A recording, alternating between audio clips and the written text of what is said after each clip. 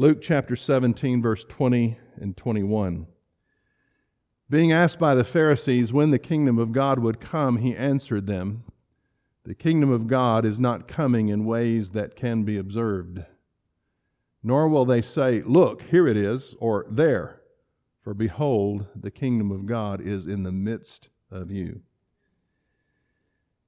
Father, Lord, I humble myself before you, Lord, just as a servant, as a son, as a child of God, as a teacher, as a pastor this morning, and just ask you to speak through me and to your people.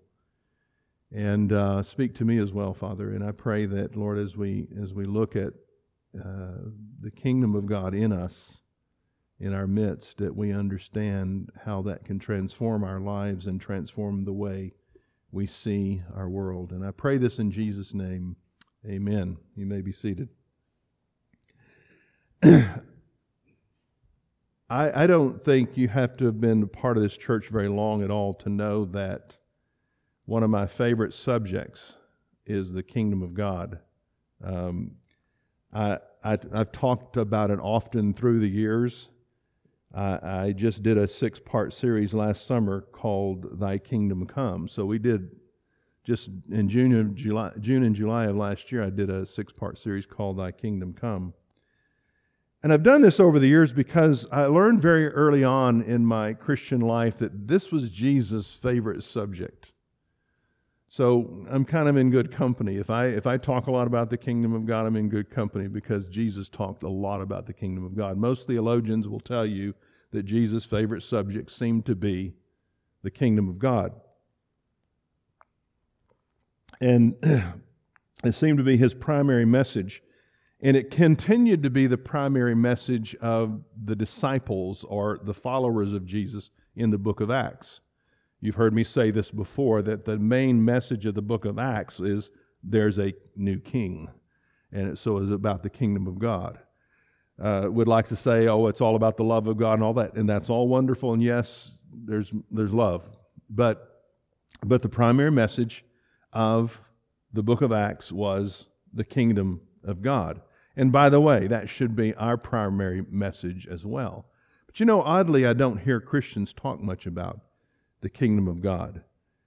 Most of the well-known and loved verses that we know speak of the kingdom of God. For instance, seek first the kingdom of God. We are to pray, "Thy kingdom come." We end that prayer with, "For thine is the kingdom."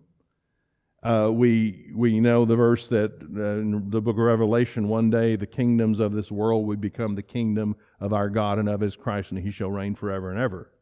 We also hear about the keys of the kingdom. So the New Testament is full of talk about the kingdom. And again, some of our favorite verses involve the kingdom of God.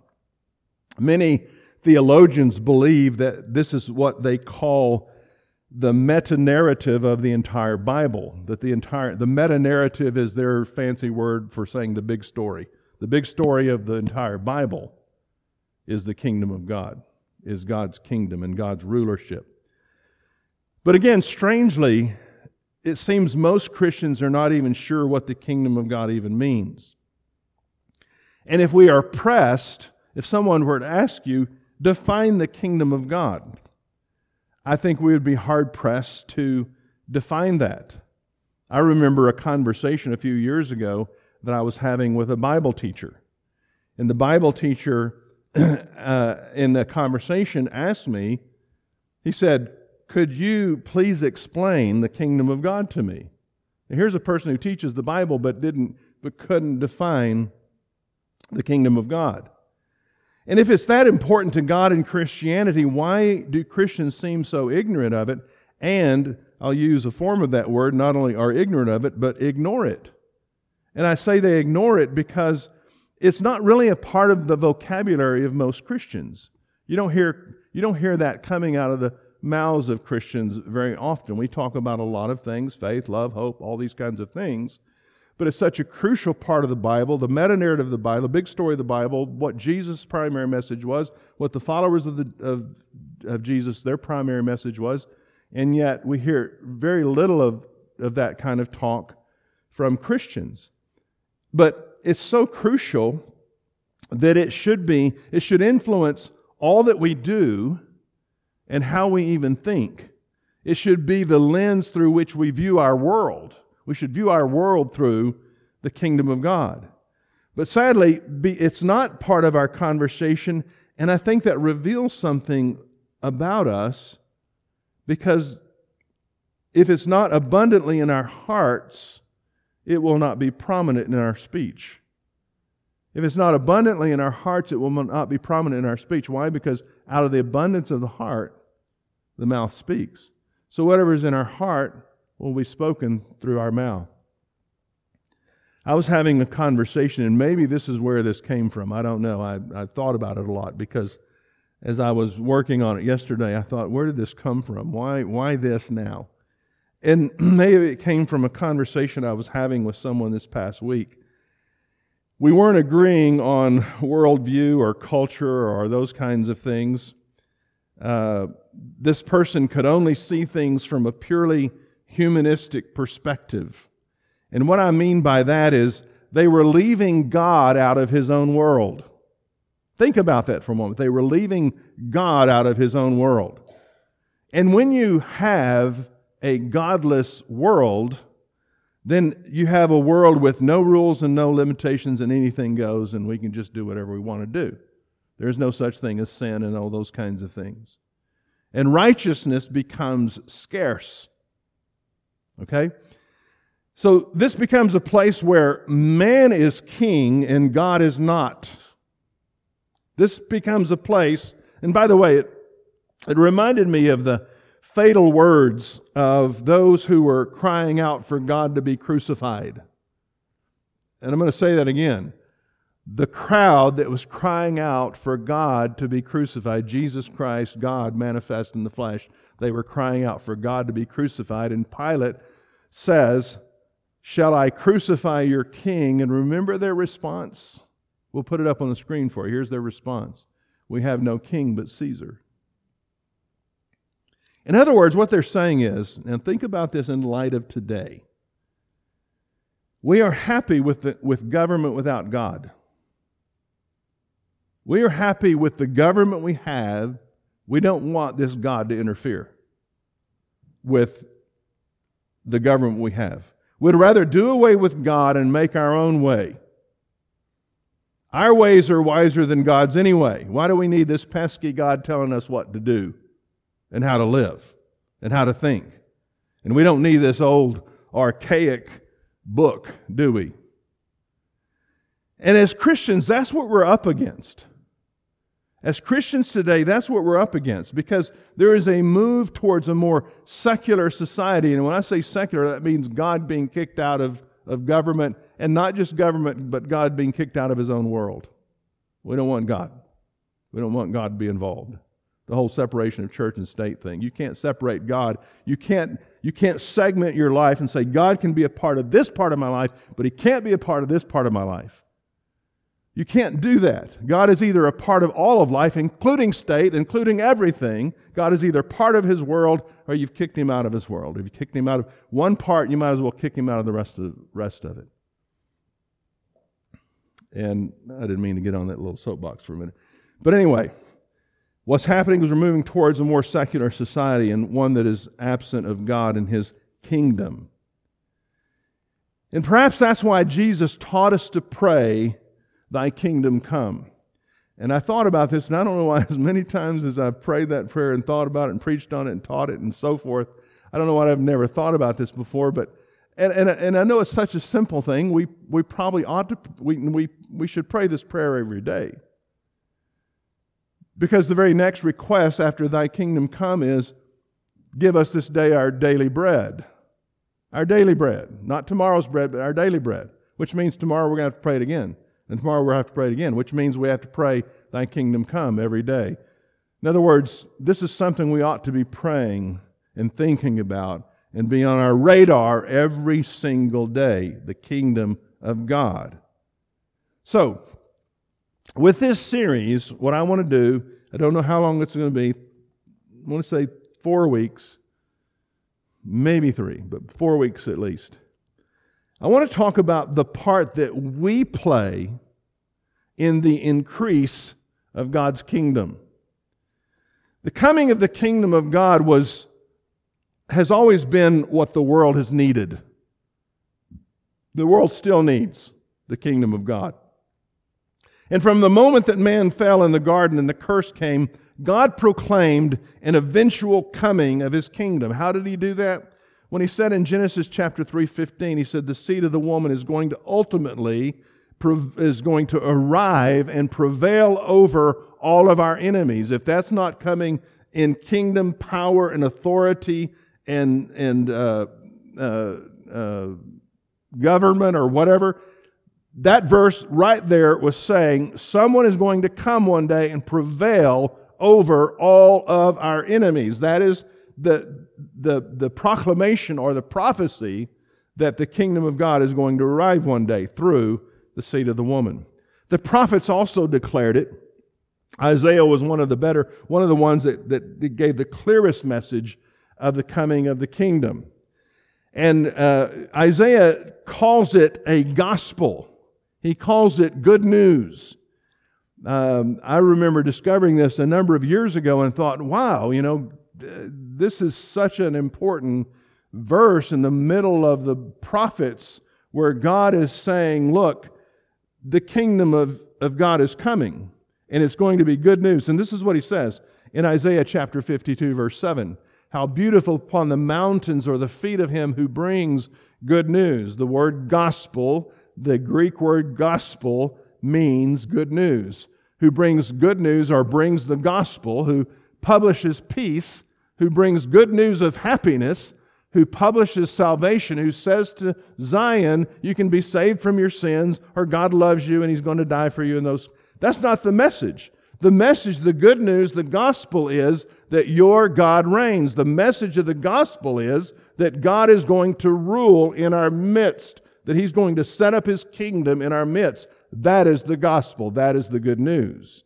And Isaiah talks about this. And by the way, Paul quotes this in Romans. Paul quotes Isaiah 52, verse 7 in Romans chapter 10 when he's talking about salvation. He says, what does the Bible say? How beautiful upon the mountains are the feet of those who bring the gospel or bring good news. So he quotes this as part of our salvation. So the good news here is about the reign of God or the rulership of God or his kingdom. And by the way, the very next verse, verse 8, says this. The voice of your watchmen, they lift up their voice. Together they sing for joy. For eye to eye they see the return of the Lord to Zion. The return of the Lord. Lord is Yahweh here, Jehovah. It's God. The return of God to Zion.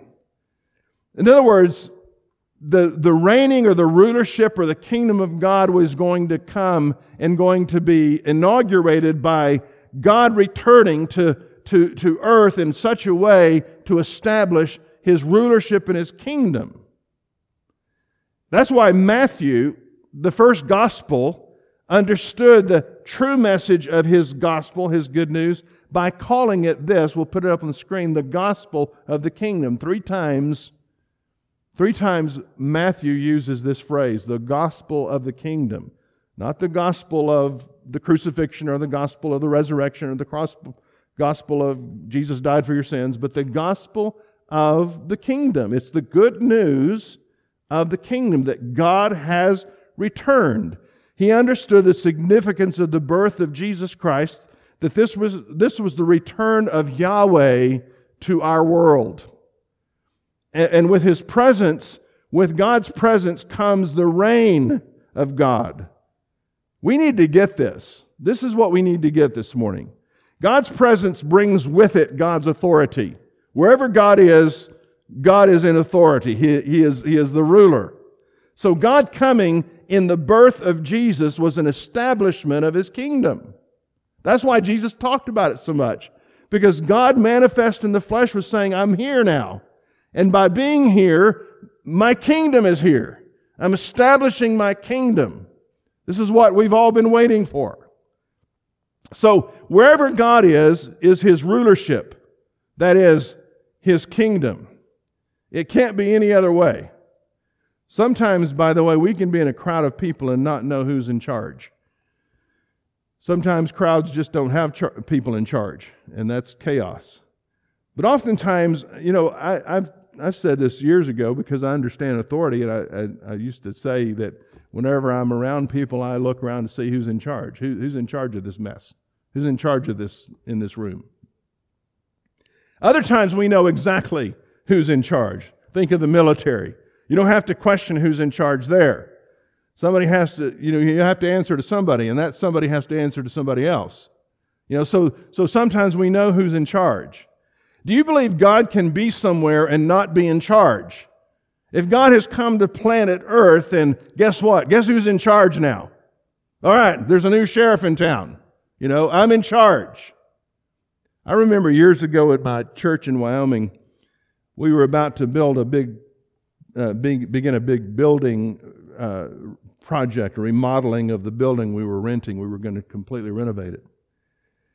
And I was the pastor, and on any Sunday in church, I was in charge. But with this project, I knew I was over my head. I knew nothing about construction in those days. Know a little bit more, but still not what I need to know. So we gathered together on the first Saturday to start the big project of remodeling. And as most of the men would do on any given Sunday, they all look at me and say, okay, now what do we do? And I thought, I can't be in charge of this. So I looked at a guy that I knew built homes in our church, and I looked at him and I said, he's in charge. We follow him. and so every time we met together, I was under his authority. You tell me what to do. You tell me, what to go hammer and what to go saw and so forth. The next day, though, we're back in the same building, and guess who's in charge? I'm in charge. Okay? So things change when, sometimes who's in charge changes. Sometimes the person that is in charge changes. Think politically right now, by the way. Sometimes that changes. But not with God. Whenever God arrives on the scene, He's always in charge. Guess who's in charge? God is. And so if God came to planet Earth, guess who's in charge? Guess whose kingdom it is? All right, so we don't have to question that. So when God shows up and He arrives on the scene, when the king shows up, so does his kingdom. And wherever God is, His kingdom is, and wherever His kingdom is, He is. So after Adam's fall in the garden, it was a mess. Think about this. When Adam and Eve sinned, it was a mess. It was chaos, and God showed up, and everything changed. Suddenly, Adam wasn't in charge, and Eve wasn't in charge, and the serpent wasn't in charge. God was. Here's another example. Let's take Pharaoh. Pharaoh in the book of Exodus was a mighty world ruler, and no one questioned that. But one day God showed up in Pharaoh's house, and suddenly there was a new sheriff in town. Suddenly everything changed. Suddenly Pharaoh was no longer in charge. God was in charge. Oh, he thought he was, and sometimes we think we are. Sometimes we think we're in charge. Sometimes we think we're the big dog. Sometimes we think we're the smartest person in the room. But listen, he thought he was still in charge, but he found out that he was helpless and powerless against God's authority. One final example of this in Psalms chapter 2, if you're familiar with that passage, it says, why do the heathen rage and the people of the earth take a stand against God? It talks about the kings banding together against God and saying, we're going to shirk His power and so forth. But the Bible says God laughs at that. And God says, I will set my king on my holy hill. And when God sets His king, when He installs His king on His holy hill, all the kings must submit. The kingdoms of this world will become the kingdom of our God and of His Christ, and He shall reign forever and ever. So, the simple message is, wherever God is, His kingdom is. His rulership, His government. So the kingdom of God was inaugurated with the coming of God in the flesh. God showed up in the person of the man Christ Jesus, and they would know him. The angel said they would know him as Emmanuel. That's why I sang the song this morning, God with us, because Emmanuel means God with us. So with Jesus Christ, full of God, God himself, enclothed in flesh, now installed on planet Earth, the kingdom of God had finally arrived. The kingdom of God was now in our midst. And Jesus proclaimed this. He boldly proclaimed this. John, his predecessor, began to preach and say, get ready because the kingdom of God is very near. And then Jesus shows up and guess what? Here it is. Kingdom of God has arrived. And so Jesus preached the gospel of the kingdom. And he told his disciples, he said, wherever you go, he said, this is what I want you to proclaim. You can be saved from your sins. No, that's not what he said. He said, this is what I want you to say. Wherever you go, proclaim the gospel of the kingdom. Tell them that God's rulership has arrived in this earth. One day he was casting a demon out of a boy. And he turned around and he said, this is proof that the kingdom of God has come upon you. One verse I'm going to put up on the screen here, Luke chapter 17, verse 21. This is what we started with, the second part of the verse we started with. Nor will they say, look, here it is, or there, for behold, the kingdom of God is in your midst. It's among you. It's right here, right now. And folks, it is. The kingdom of God is right here, right now among us. Why was the kingdom of God among them or in their midst? You know why? Because Jesus was there among them. This is what he was telling the Pharisees. Pharisees asked the question. Stephen, if it's not too much trouble, go to the very first verse that we started with. Because I want you to get the context of that verse. Being asked by the Pharisees when the kingdom of God would come, he answered them, the kingdom of God is not coming in ways that can be observed. And then, next verse, nor will they say, look, here it is, or there, for behold, the kingdom of God is in the midst of you. He's telling the Pharisees, look, you don't have to wonder when the kingdom of God is coming one day. I want to tell you that the kingdom of God is among you. Why? Because he was among them. Because he was there. And wherever God is, there's the kingdom. Now, I'm going to share something with you I shared 12 years ago that became like a little phrase, a motto that we used over the next 6 weeks. And I shared this 12 years ago, and it's just as important now, if not more so, as when I said it a dozen years ago. God was in Jesus. I'll share the phrase in just a second, but let me just prepare it. God was in Jesus. God was in Jesus. And Jesus was God manifest in the flesh. That's why Jesus could boldly declare, the kingdom of God is here among you because I am here among you. In a similar way, God is in me. God is in me. Right? Is God in you? I mean, the Bible says that. If you know Christ, I'm going to share a couple of verses. Actually, I'm going to share them now.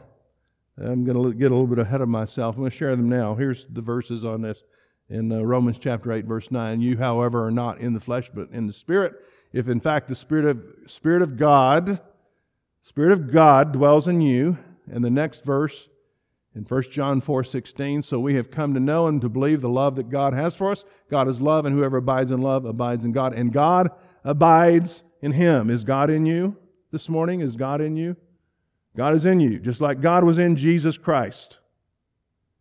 And Jesus Christ, because God was in Jesus Christ, the kingdom of God was in Jesus Christ. And because God was in Jesus Christ and the kingdom of God was in Jesus Christ, Jesus could therefore say, the kingdom of God is in your midst. The kingdom of God is here right now among you. And so the famous line that I shared from a dozen years ago, do you know how I know the kingdom of God is in this place today? Because I am here. Come on, do the math. I mean, think about it. God was in Jesus, and because God was in Jesus, therefore the kingdom of God was there, and so wherever Jesus was, the kingdom of God was there, and God is in you, and so wherever you are, so is the kingdom of God. God is wherever you are. God, listen, He either is in us or He is not in us. And the Bible says, by the way, if He's not in you, then you need to come forward this morning and we need to talk. Because the Bible says if you know Christ Jesus, if you accepted Jesus Christ as your Lord and Savior, that God dwells in you. And if God is in you, so is the kingdom of God. And so wherever you are, so is the kingdom of God. So since God is in you and therefore His kingdom is in you, when you walk into a room, guess what? The kingdom of God arrives in that room. Right? The kingdom of God is in your house. Why? Because you're in your house. Because God is in you, and wherever God is, so is His rulership, so is His kingdom, and so the kingdom of God is in the midst of your house. The kingdom of God is in your workplace because you're there. The kingdom of God is in Walmart as soon as you walk through the door. Well, what does all of this mean? Well, that's for the rest of the messages, okay? The kingdom in me, that's what I want to talk about the next 3 weeks. I want to talk about the kingdom in me. Because we have to begin to believe that the kingdom is in me. I represent the kingdom. I am the kingdom. Because I have submitted myself to God. I have submitted myself to the lordship of God. I've submitted myself to the king. I am a king's servant. But not only that, but the king lives in me, and God lives in me. God is in me, and therefore His kingdom is in me, and His rulership and His authority is in me. So wherever I am, so is the kingdom. And so, thy kingdom come, a lot of times is just us coming into a place and understanding our responsibility, and I'm getting ahead of myself here, but understanding our responsibility in the place where we are. So that's what I want to talk to you about the next 3 weeks. And as I said, we're done early. But I knew that we would do that because we didn't have the long worship service that we normally have.